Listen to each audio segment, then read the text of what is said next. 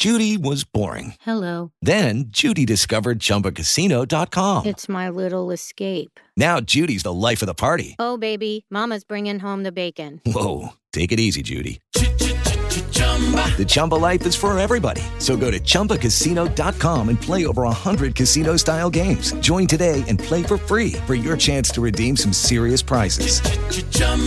ChumbaCasino.com. No purchase necessary. Void where prohibited by law. 18 plus terms and conditions apply. See website for details. With Lucky Land Slots, you can get lucky just about anywhere. Dearly beloved, we are gathered here today to... Has anyone seen the bride and groom? Sorry, we're here. We were getting lucky in the limo and we lost track of time. No, Lucky Land Casino, with cash prizes that add up quicker than a guest registry. In that case, I pronounce you lucky. Play for free at LuckyLandSlots.com. Daily bonuses are waiting. No purchase necessary. Void where prohibited by law. 18 plus. Terms and conditions apply. See website for details.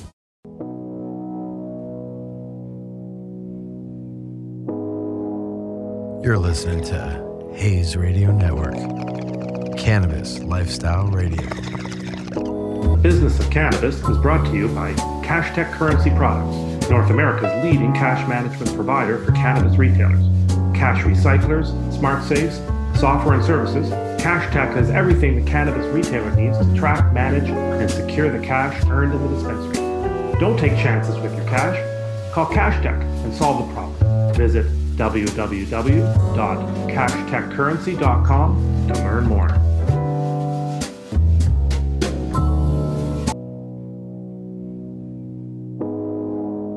You're listening to Hayes Radio Network, Cannabis Lifestyle Radio.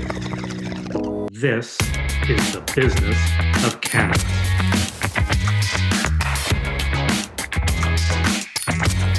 The Business of Cannabis.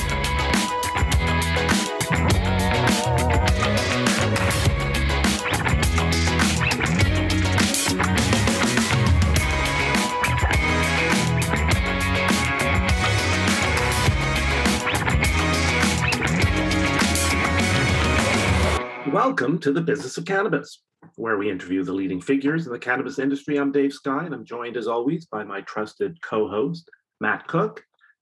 We have two guests on today's show. First, we'll be joined by one of the true cannabis pioneers, Andrew DeAngelo, who appeared in the reality show Weed Wars back in the day. Andrew's been an activist for over 30 years and now is one of the most successful consultants around. And we'll be asking Andrew for his view on what retailers need to do to actually make money in the business.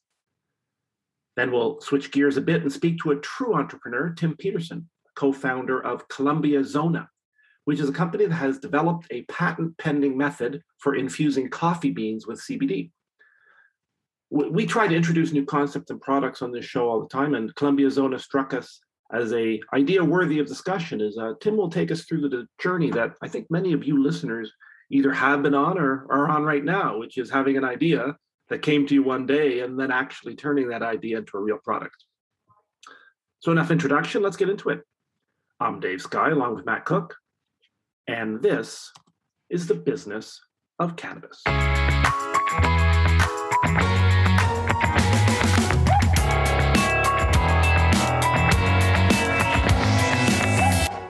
So welcome to the Business of Cannabis. We're excited to welcome our first guest, Andrew DeAngelo.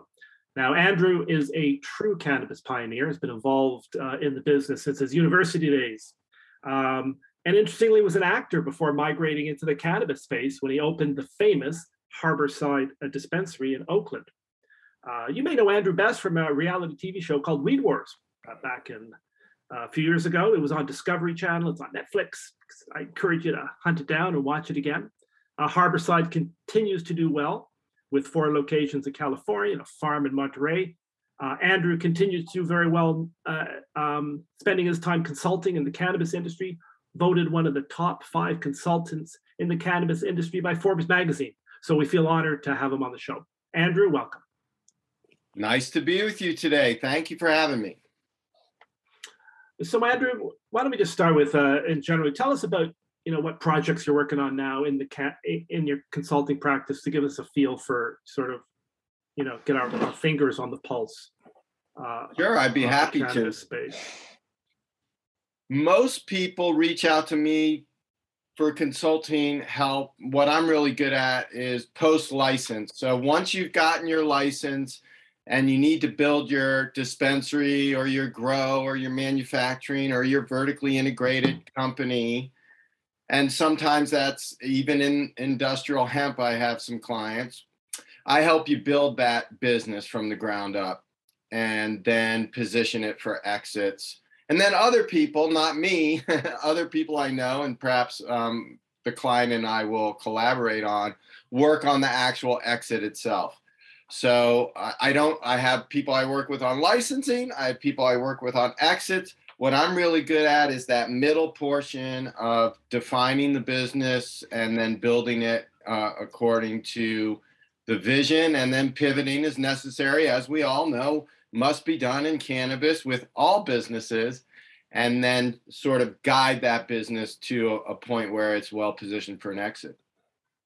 Well, this is a perfect segue then. It's maybe a deep topic, because the purpose of this show, the business of cannabis, is to focus on those very issues. Not that the evangelical aspect isn't important and the criminal aspect is decriminalization isn't important, and federal, legalization. But at the end of the day, you have a business, you have expenses, you have challenges, you have employees, you have technology.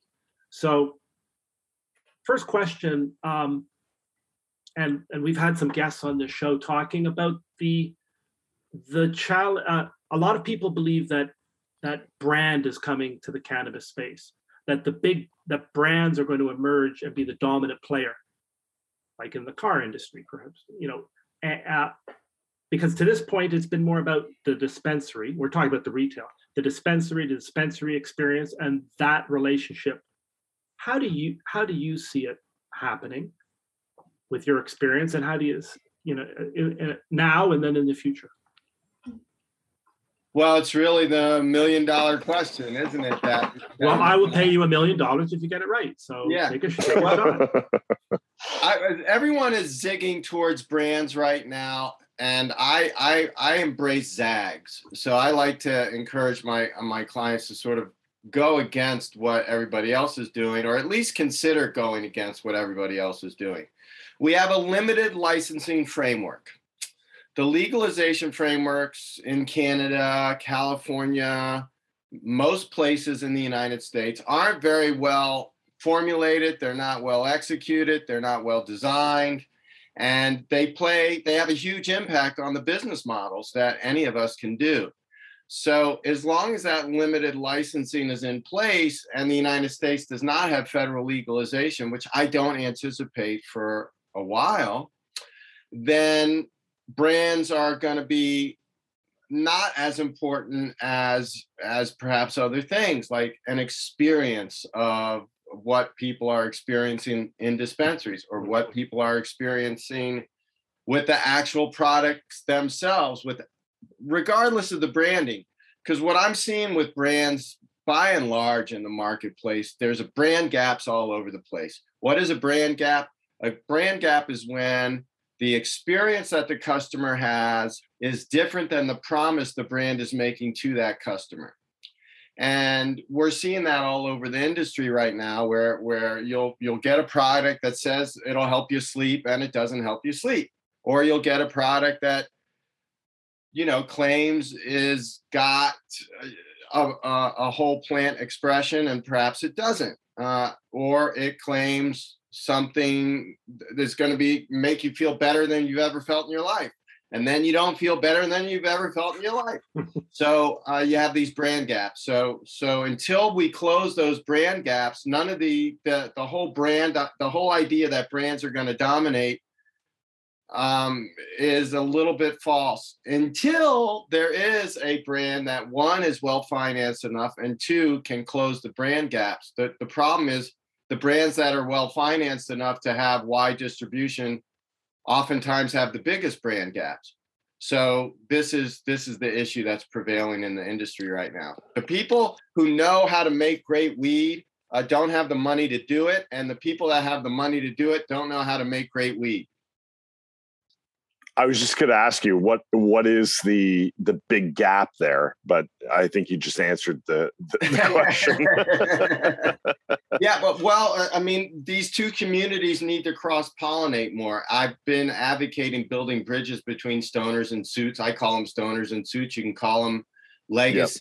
Yep. You can call them whatever you want to call them, but it's a very diverse group. Both groups are very diverse. I don't mean to belittle and generalize, but just let's generalize since we only have 20 minutes, stoners and suits. And if we can build bridges between these two communities more than fighting a war of mutually assured destruction, which is kind of what's happening now, then I think we can close some of these brand gaps. We can also create a more equitable industry that includes a lot more small businesses and perhaps businesses owned by First Nation peoples and biracial people of color, you know?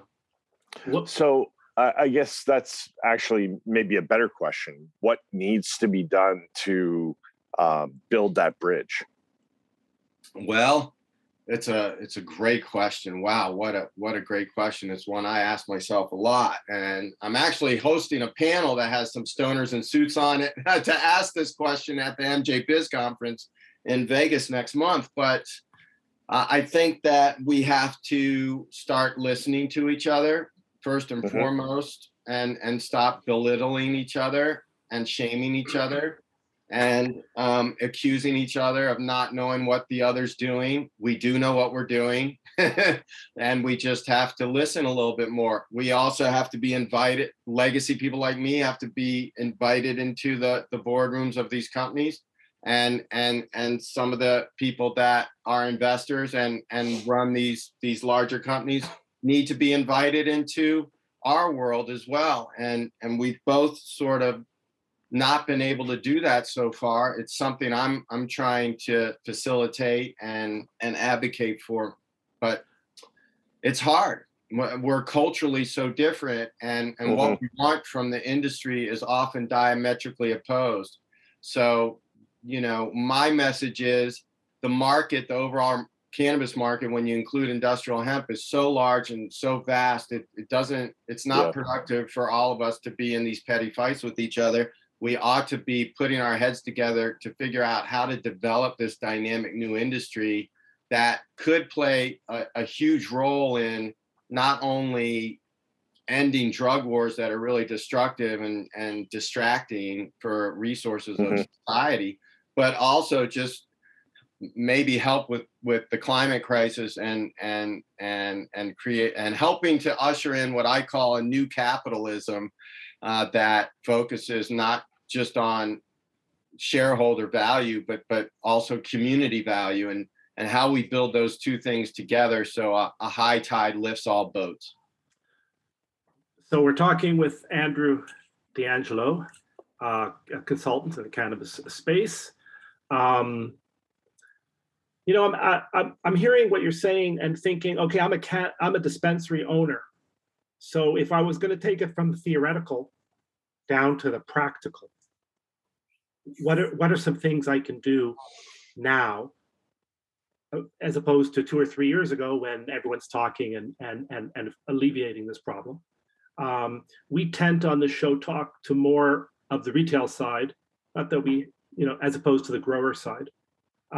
What are some practical things to, you know, to ameliorate, to improve that experience, that get to that brand gap you're talking about? Because the brand gap, okay, great, I'm going to suffer.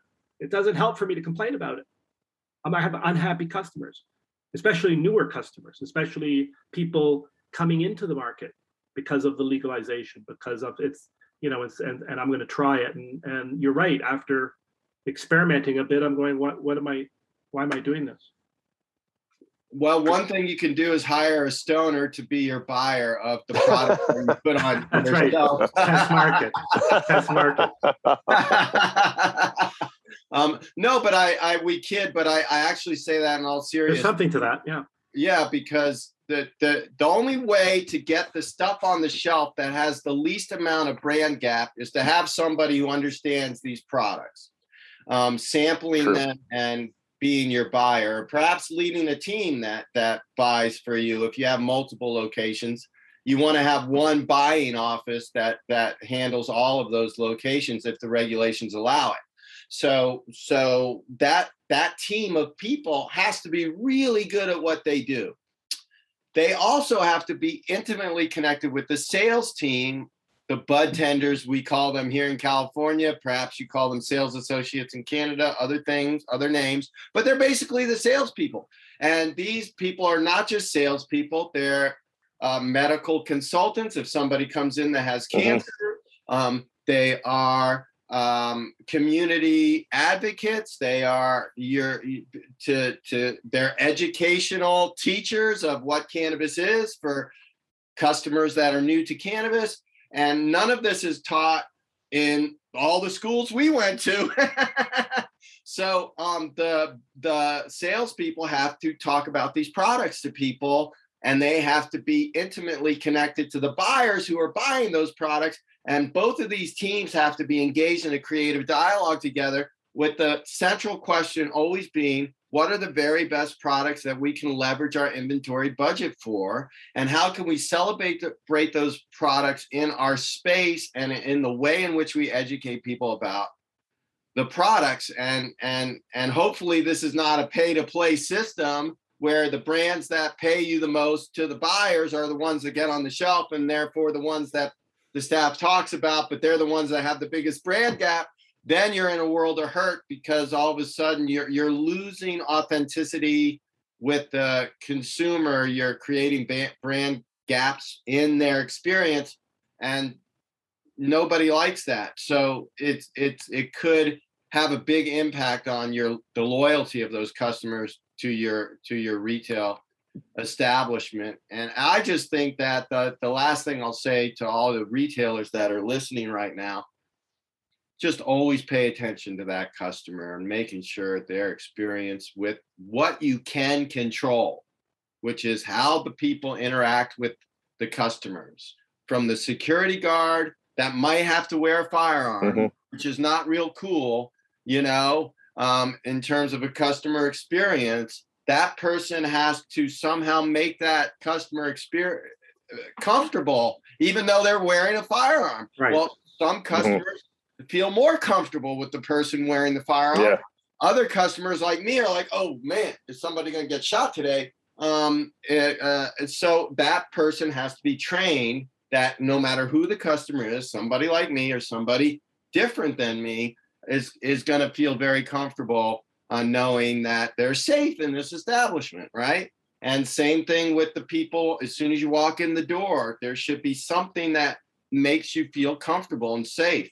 Whether it's a greeter saying hello, somebody checking your ID, perhaps most places require that, or maybe it doesn't happen till you enter the floor of the dispensary, where the look and feel of the dispensary, or perhaps technology is leveraged to just make people say, hey, I'm here, I'm ready to start focusing my attention on purchasing cannabis right now. Yeah, I think, in every business I've ever been in, customer experience is key. And I think you're kind of, just kind of shining a light on that and saying, not only dispensaries, but end to end, that has to be the focus. Yeah, the dispensaries are only as good as the products that are that are on the shelf, right? So what we're really doing here in this nascent industry is we're creating a whole new ecosystem from scratch, and it's interdependent. And all of your guests that run cannabis companies will tell you just how interdependent everything is, and you layer in on top of that licensing and regulation and all those interdependencies that move at a much different speed. Government moves at a much different speed than the private sector. Really? I never noticed that. That's not true. No, not true. Not true. But they're dependent, right? Because if we don't have the right license or the right piece of paper or whatever it is, the right inspection, we can't do business. So the interdependencies are just so myriad and intense. It's the thing. It's one of the three big things I tell my clients they have to manage on a daily basis: interdependency, speed, The ecosystem is moving very fast. All your guests will tell you 1 year feels like 7 in the cannabis industry. And then constraint. We're surrounded by constraint, and how you manage constraint will oftentimes dictate how successful your business is, not even your vision. I mean, your vision, once it gets chewed up by the constraints in the marketplace, your ability to manage those constraints almost becomes more important than the vision itself. I'm hearing this it's interesting. I'm hearing two things. One, the solution to some of the brand gaps might be regulation, that the government might need to get involved and say, you can't say certain things, there's certain testing, there's certain validity to, I don't know.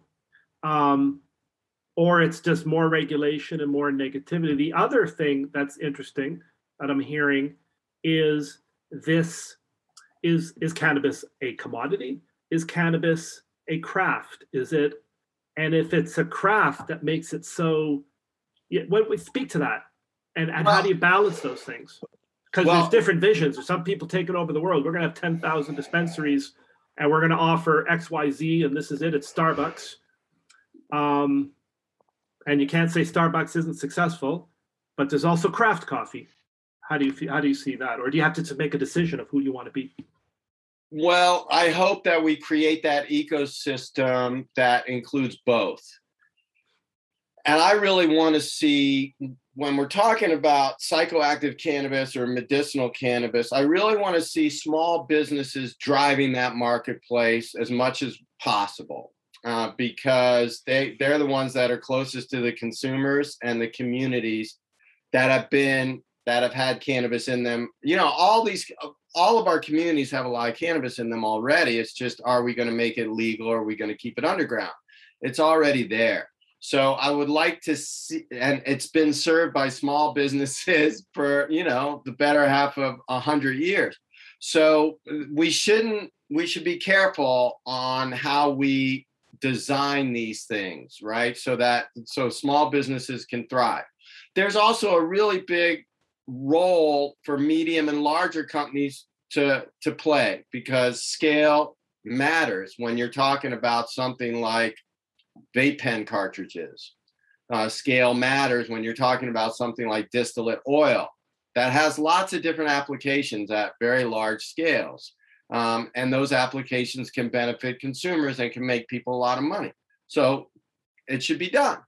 So but this idea that any one company or any one size companies should have global domination of the cannabis industry is something we should all speak against. No one should have global domination of the cannabis industry when you've got hundreds of thousands, if not millions of people still in prison for cannabis all over the world. You just can't do that and call yourself an industry with a moral compass. There's a moral obligation to empower communities, one, that have been working with the plant for a long time, and two, have been most impacted by the war on cannabis. So that moral obligation exists. That means we're going to have small businesses driving a lot of the consumer-based economy of cannabis, and we're going to have large companies feeding those businesses with all kinds of innovative products upstream that can only be created at scale. Then you have industrial hemp, which largely can only be created at scale. How do you get particle board into every building on Earth? Mom and pop legacy people can't do that. And we can't do hempcrete, and we can't do hemp protein, and we can't do cooking oil, and we can't do biodiesel, and we can't do all of these things that all these companies that are playing around with consumer-facing weed should be doing that, because it is federally legal to do that, and it's incredibly underinvested. Only a very small amount of acreage, 500,000 acreage of hemp was grown in the United States. I think it was 2019. And it was way too much. It was way too much. We didn't have the machines to process it. We didn't have the factories to make stuff out of it. It was all CBD and all, and there's only so much CBD the world can take at one time. And so, we're so out of balance, and so correcting those imbalances, there's tremendous opportunity for medium and larger size companies and entrepreneurs who like to take companies public and like to play at that larger scale. There's so much opportunity to do that. But I think it's important for those folks to pick that spot right, and to also, be moral about how they're going to go about doing it, and understanding that there's some parts of the market that they have to concede to the small business. Yeah, it's like the seduction of the rec market and the seduction of profit. Right. Can blind people, is what I'm saying. Yeah, it can blind me. I mean, it can blind. Power corrupts absolutely. Absolute power corrupts absolutely. Absolute money. Yeah, you could say the same thing about profit, right? And so we all have to be mindful of this, right? And that's why you mentioned regulation. I mean, I wish the government was better at doing these things than it is, and I would feel better about saying, yes, regulation is how we keep the guardrails on. I want to see the industry keep the guardrails on itself. I want to see the industry police itself. I want to see the industry shame people that are getting too greedy and trying to do this global domination and so forth. So that's what I want to see. The industry ought to be able to do it itself. That's the best solution, because the government just always gets it wrong. Right. There is that problem. I wish someone else would take care of it, and then they don't. And then we wonder, well, why, it's not being taken care of. Yeah, exactly. So what do you think? Yeah, what do you think the industry needs to do to really kind of take it to the next level? Well, it's a great question, isn't it? I think the framework for first thing the industry has to do is fund real reform and stop and tear down walls together, instead of using lobbyists and to build moats around their little tiny companies. Most of them are not profitable anyway. So that's the first thing we have to do. If we held hands together, the activists and the industry, and we united, we could have the politicians in our pocket tomorrow. Tomorrow they would be in our pocket. We would have them all. And so that's the first thing that I would like to see done. But we do have to tear down walls together, and we do have to embrace social equity and social justice, and we do have to embrace, a certain amount of community involved in the licensing, and we do have to wade through that morass, because it's hard, and try to get it right. And so that's the first thing we have to do. The second thing we have to do is just be more inclusive in the way we build our own companies, and right. Like I mentioned, cross-pollinate between all these different communities. When I was running Harborside, we had a very diverse board, which included women and women of color and people of color. And now the Harborside board is all white males. So, we're seeing this all over the industry. And so that sort of thing has to change. Yeah, you get a guy like me on your board, or perhaps some other people, it might slow things down a little bit, because we're going to, it might. It might mean you got to work a little harder. You got to be outside of your box of whatever the box you grew up in and went to school in, the people you were around, and people you built previous companies with. So it requires that sort of attitude. There's kind of an attitude adjustment, and just like people that come from where I come from, we have to be okay with the suits, man. We have to listen to them. We have to be with them. We have to share our thoughts with them. We have to try to build trust with them, and we're going to get burned sometimes. It's not going to work sometimes. It's going to get screwed up. We got to keep trying. Andrew, this is so interesting, and great answer. That's what makes it a fascinating industry, because it's we've said it many times in the show. It's truly one of the most unique industry on the planet, because I can't think of another one that just exploded. It grew up out of nowhere. The legal side of it. And now you're grappling with issues that every business needs to grapple with. Yet you're doing it at lightning speed because alcohol maybe there's some similarities to it. Tobacco, but it's been around for, I don't know how many, 100 years or more. So we've been talking to Andrew DeAngelo, one of the leading cannabis consultants in the United States. I'm encourage you to give Andrew a call if you have any question about cannabis, but particularly if you want to get into the business yourself and like Andrew said, not get burned and not make those mistakes, and to excel and to be as successful as Andrew's been. So thanks very much for coming, and best of luck. And we're going to reach out and try to get you on the show again. You're pretty busy, but we're going to try. I'll always make time for you guys. Thanks for having me. It was a lot of fun. Thanks a lot, Andrew. The Business of Cannabis is brought to you by CashTech Currency Products, North America's leading cash management provider for cannabis retailers. Cash recyclers, smart safes, software and services, CashTech has everything the cannabis retailer needs to track, manage, and secure the cash earned in the dispensary. Don't take chances with your cash. Call CashTech and solve the problem. Visit www.cashtechcurrency.com to learn more.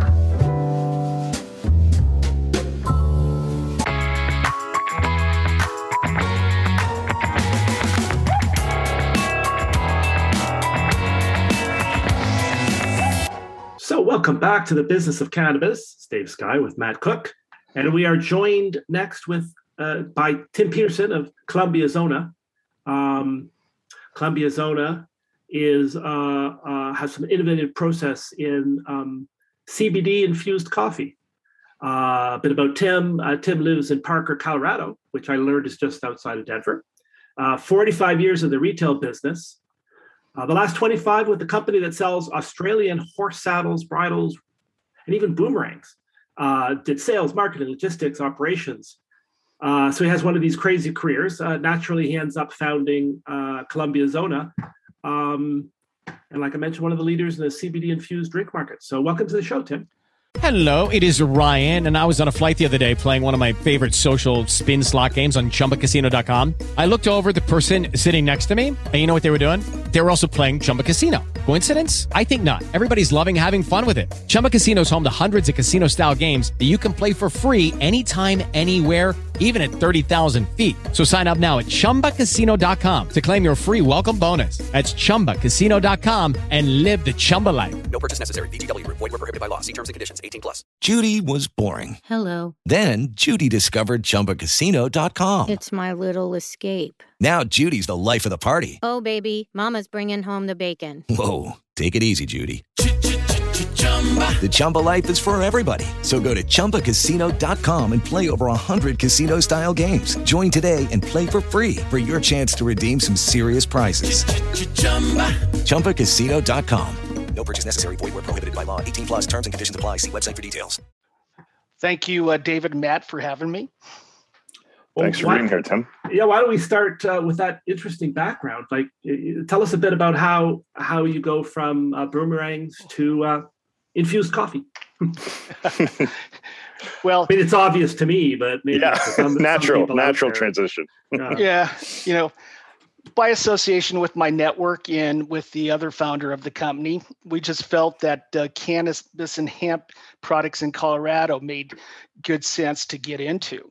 So therefore, we started looking into what can we do in the CBD business and how could we deliver that to the market. And what we found out that there was very tough control in how the CBD went into certain things. Taste, grain taste, oily taste. So what we did is we went and did our engineering, our background, and found out that we could infuse the green CBD or the green coffee bean with CBD and infuse it directly into it. Okay, so now it's basically not sprayed on, sprinkled on, or not an additive to a coffee. So what that also means is, being somebody that's been in the business, is how can we bring that and make it a high volume product? And so that's what caught my interest from Simon, going through the process of, would you be interested in joining the company that he's starting to do with, Columbia Zona, infusing CBD into the green coffee bean.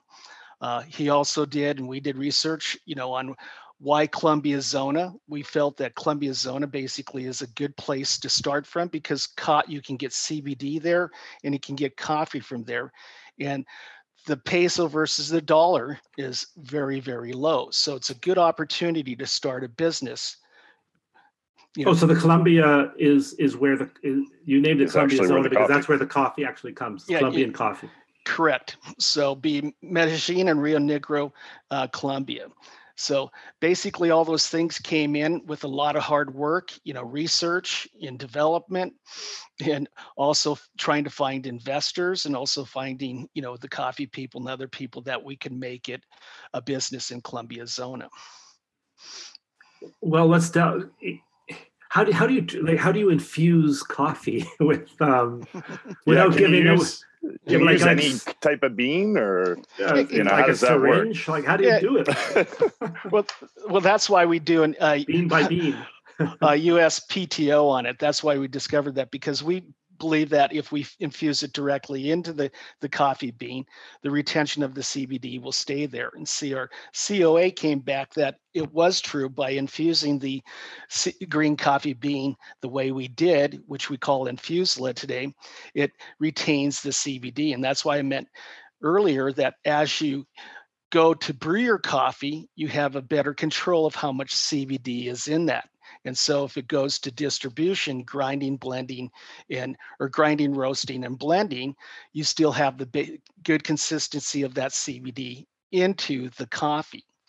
And then the other thing that we did by doing that, we came out and found that if you look at other things, that when you put the oil into coffee, the taste that comes back into your mouth is a grain taste and an oily taste. So with our CBD that we infuse into it, what comes back is the flavor of the coffee and also the aroma of the coffee. So you don't get that when enjoying a good cup of, CBD infused coffee. Oh, so you don't get that. I mean, I've had CBD. It doesn't necessarily have a strong taste, but it has an oily, what would I call it, profile almost? Correct. Exactly. When you basically talk about features, it's the profile of what's in the product. And we came up with grainy and oily. Cool. And then you've gotten rid of the oily, which leaves the coffee. Nice. Exactly. And you asked me the other reason why we got into the business. Again, coffee is a $32 billion business a year. So when you just want 10% of that, right? Exactly. So when you do the TAM, the SAM, and the SUM, you basically know what you can get out of it. So it was a pretty easy, decision for me to join Simon in his venture into the CBD infused green coffee bean. I think Matt and I account for about 10% of that coffee I was actually going market. to say, Dave accounts for about 10%. Yeah, so yeah, he's maybe a bit of a coffee snob. So yeah. So no, this is so interesting. Mm-hmm. Where are you at on the patenting process? Well, it's in the USPTO right now, and so it's pending. And so we're also looking at to give it a full process patent too. So that could take 2 to 3 years. But what's nice about it being in there is if anybody tries to copy us, we have the right of that to go back and make sure that they don't do it. Yeah, you have the protection. Mm-hmm. Correct. Right. It is arduous and not inexpensive, but incredibly rewarding, I guess. Exactly. All right. So where are you guys at in terms of marketing and sales? And where's Columbia Zona at now? Well, right now we're still in Take us through that process. Yeah. We're almost to the goal line. We've got basically people to invest in. We're looking for more investing so we can go to build the equipment that will infuse the CBD green bean the way we talked about. And so then we'll have, again, a gold ticket for the Infusela and how we infuse it into it. And then we also have the equipment that produces it. And then we look at the equipment that will produce it will create great volume for us. So it won't be just in the pounds, it'll be in the tons. So when we export it out of Colombia and import it into the US. They'll be able to take it into B2B, and that's where we want to go, is B2B and not B2C. So then the distribution point, the wholesalers, they can get out there and sell it to their customers, and then they can also do their white labeling and do the roasting and blending if they want. So now it's just a CBD infused green coffee bean, which has the ability to hold the CBD. So that's going to catch the market right there.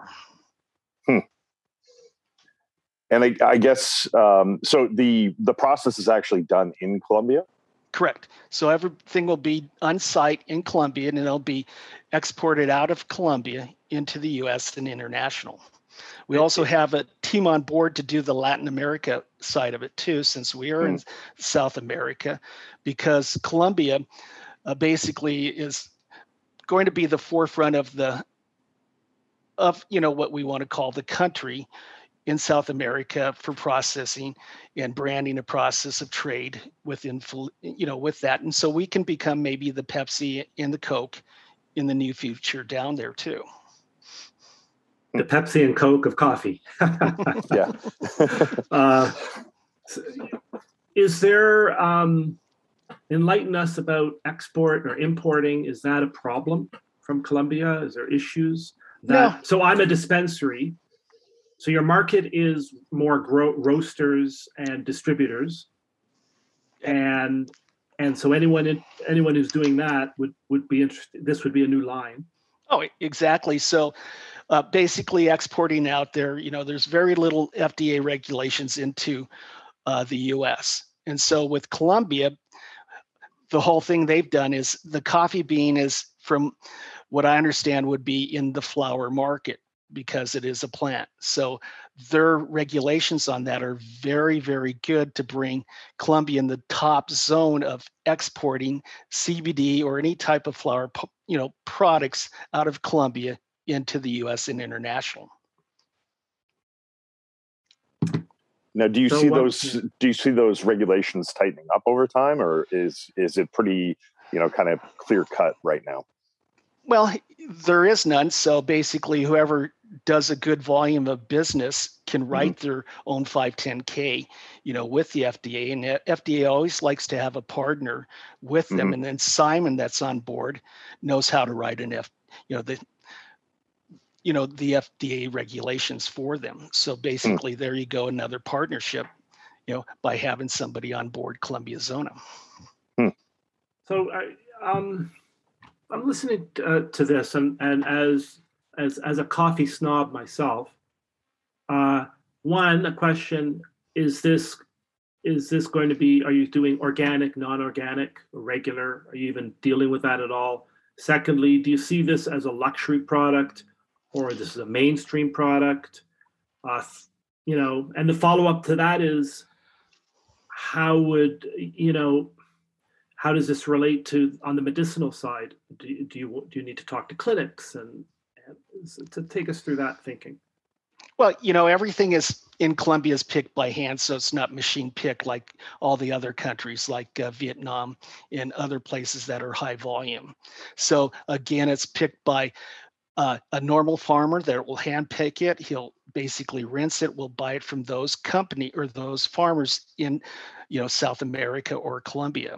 So there's basically the organic part of it, but the other part is the pesticides. And, I don't want to get into that part because we just want to make sure when we're doing is buying high quality green coffee beans and then moving it very simply into the infused CBD market. So then when they get that, they don't have to put organic on it. Basically, they're just going to put, CBD, infused CBD in coffee. Gotcha. Okay. And so basically what do we look at is we project, about changing the world, and we can't make claims on CBD, but we have the ability to deliver a CBD in a cup of coffee, and like I said, how many people drink coffee a day will make a huge impact in society, or people's that faces challenges of stress and anxiety, so that's basically what we're going for. And in the research that we've done, it shows that it has done and it has made changes in people that take it. So you just can't make claims right now until you do, like you said, once all the thing comes about in fruition, that the clinics come aboard and you get people to do your trials. That's something we'll do in the future too. As of right now, we have a coffee Q grader that had tasted our coffee, a couple of them. And that's where we also came up with the no grain, no oily taste. And we've also had people that we've sent packages out to give them the ability to taste them and see what they came up. And they all came up. Matt and I haven't gotten our packages. Yeah, I was going to say I haven't checked the mail today. That's it. I've been up working and I haven't. Maybe I'll have some later today. Yeah. So samples. Thanks for that. Yeah, samples we call it is our big gold brick is what we do. So when we send them out, basically. Okay. Well, I'll take a gold brick too. I'll take both. Yeah, a gold brick and some coffee. But that's a snack for me. A typical snack. That's exactly really cool. Well, that whole CBD, yes, the whole CBD story remains to be written. No one's saying it's over, but certainly anyone in the CBD market / medicinal market, and even rec, because I don't know where the line starts. I don't, it's blurred for most people, for many retailers, not all. Yeah, definitely something. There'd be a unique, certainly a unique product on the market. Oh, exactly. And I believe CBD and how we infuse it, like I said earlier, will change the way people feel, and it'll change the market. And so once it gets into the mainstream and then we bring it to high volume, everybody can have the same cup of coffee just like they do a regular cup of coffee. And rollout wise, so is it U.S. first? Is it South America first? Is it Colorado? What are your thoughts there? Because it sounds like it's all not too far away. Well, exactly. Like people should start reaching out, exactly, and saying, "Where's my coffee?" From a sales point of view, whoever gets the first sale is where it rolls out to. Oh, so it's across the North America. You don't care where. Yeah, exactly. Or whether it's our Latin American crew that get the first sale, or whether it's me that I get international or U.S. sale. So that's how it's going to roll out. So the other key is once we get our full investment and we get the machine rolling, that's when we'll attack the market real tough, making sure that we go from every coffee wholesaler that's out there again. I'll go back and double check with the people I reached out to see if now they're still interested in getting into buying our green infused CBD coffee. Is CBD, is coffee, it's occurred to me, because up in Canada, there's a, cannabis infused drinks are a problem and haven't taken off. Is this caught by that regulation, by the beverage rules, or is this product considered a CBD product? Well, it's basically considered, when you export it out of Colombia, a flower product because it's in the coffee bean. So with no regulations in the US, you're just importing it as a coffee bean or a flower product that has CBD into it. So it's almost like nothing's been really changed, and that's why it's easy to import it. Oh, exactly. And that's why, with Colombia, and like I said earlier, them being one of the greatest proponents on making their country better to export, CBD out of there too, and into, South America. So they're opening up channels which other countries in South America want to do too. So I'm going to ask the obvious question. Why not cannabis in the coffee? If you can infuse it with CBD, well, why not that? Being simple and less regulations to go by. For now, yeah. But if you get it into the mainstream, like coffee is into international society worldwide, I don't think there'll be a problem with CBD being into it because of it basically being without THC. So that's the way we look at it. But it also has the medicinal part of it, like we call Eastern versus Western medicine. the ability to, or I should say, has been shown changes in people and how stress and anxiety works in the workplace today. So that's the positioning from a sales and marketing perspective then. Correct. And the number one thing is how we infuse it. So, and the key to that, it retains more. So you can even go to espresso. It doesn't change that. So when we're looking at, if you're going in international, can I get an espresso or a drip, like you said? And we say yes. Both drip and espresso works, and it will be up to the end product definition of the packaging people who sell it to their partners or the people they sell to, B2C. Right. Yeah, it's interesting because coffee has that aspect to it. There's other aspects to coffee, which is interesting. That why do I drink coffee? Probably 15 to 20 reasons. One of them is because I want to, just chill out.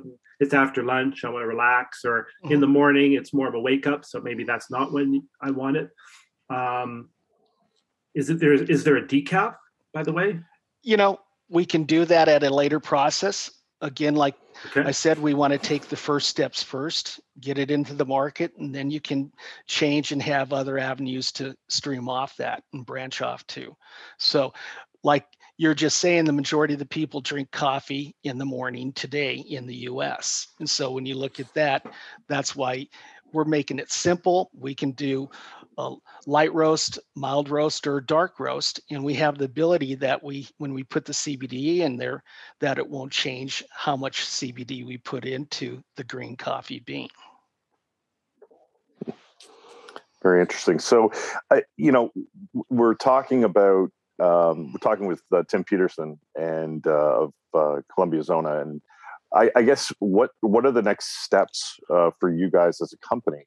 You mentioned, getting some more investors, but what's kind of timeline before this kind of goes prime time?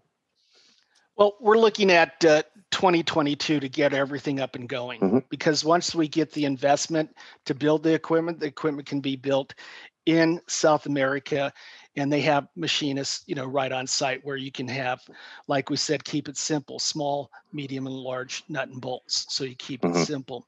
So then once that gets going, then the process is who does the sales first, who can get that out into the market, whether it's, us up in North America or down in South America team. So that's how we're going to roll it out. So we're going to try to keep it as step by step. So once money comes in, we build the equipment. That means now we go to the sales team and we tell the team, now start getting us sales.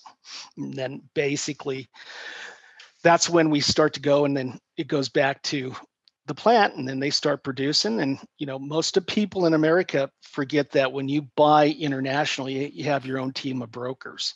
So the majority of the companies I've reached out to have been buying coffee from South America, Africa, whether it's Ethiopian coffee or all over the world. So they have brokers that know how to handle coffee too. So it'll be easy for them to also how to understand bringing coffee into the US too. Yeah, it fits into a whole distribution network that obviously does not have to be recreated, and in as many ways not really related to the CBD cannabis, cannabis market at all. It's coffee. Where it will be served will be interesting to know. Like, is it going to be served in just a cafe, or is it going to be more of a cannabis cafe culture? So anyway, Tim, thanks very much for coming. Unfortunately, we run out of time. It's one of the reasons we love doing the show, Matt and I. We, talking to people who come up with such innovative ideas. We've been talking to Tim Peterson of Columbia Zona with CBD infused coffee. To learn more, go to columbiazona.com. That's columbiazona.com, and reach out to Tim. And Tim, thanks very much. It's a fascinating idea, and cool how you brought it to this point.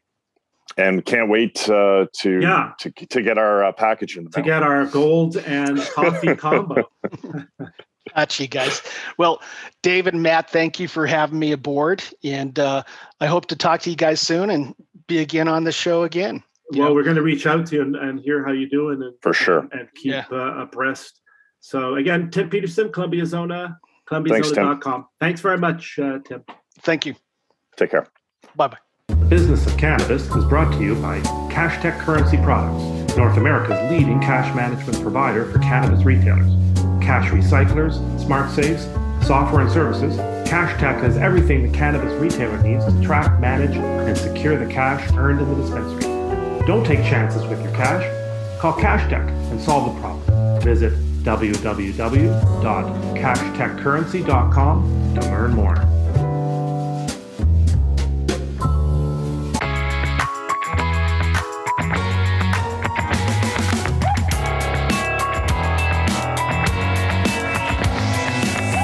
Well, there you have it. That's some interesting conversations with Andrew DeAngelo and Tim Peterson of Columbia Zona.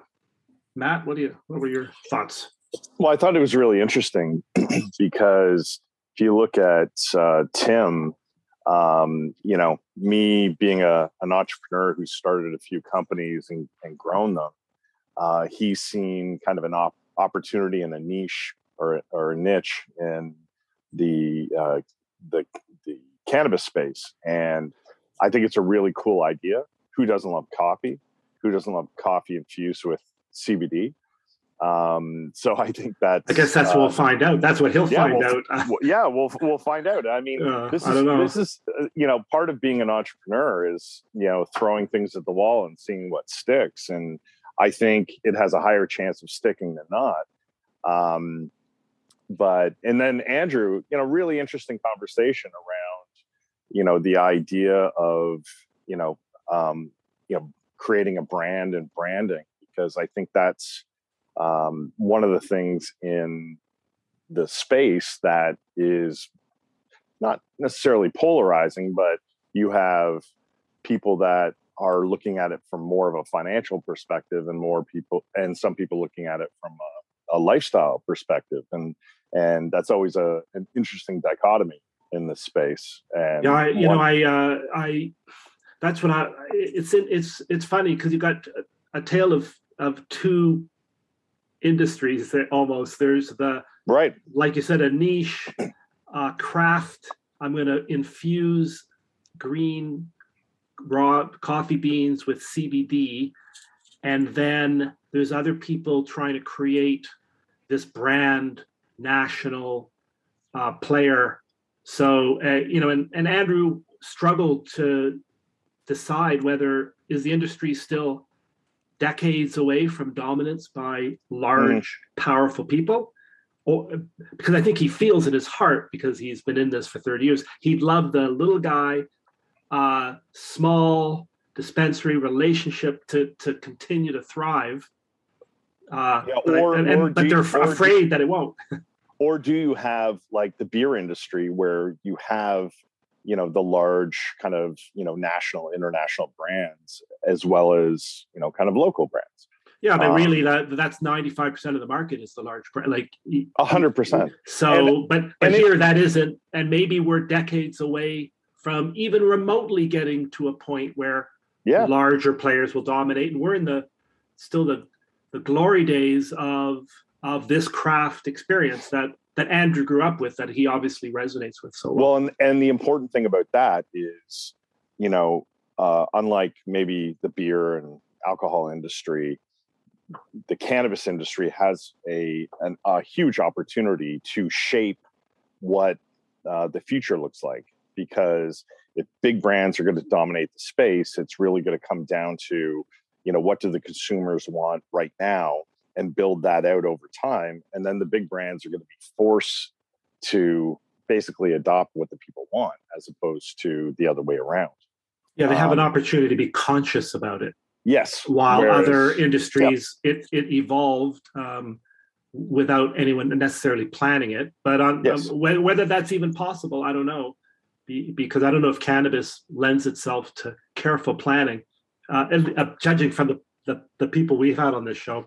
In any event, this has been another edition of the Business of Cannabis. I want to thank our guests, Andrew DeAngelo and Tim Peterson of Columbia Zonas. Of course, join us next week for another show. As always, we'd like to thank our sponsor, CashTech Currency Products. Go to www.cashtechcurrency.com to learn about how to manage your cash in your dispensaries. Thanks very much for joining us. We look forward to talking to you again. And this has been another edition of A Business of Cannabis.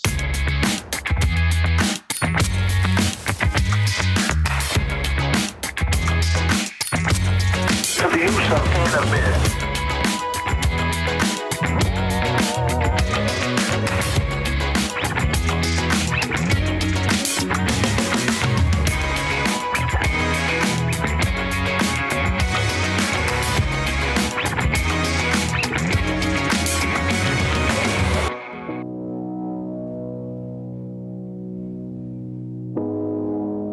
You're listening to Hayes Radio Network, Cannabis Lifestyle Radio.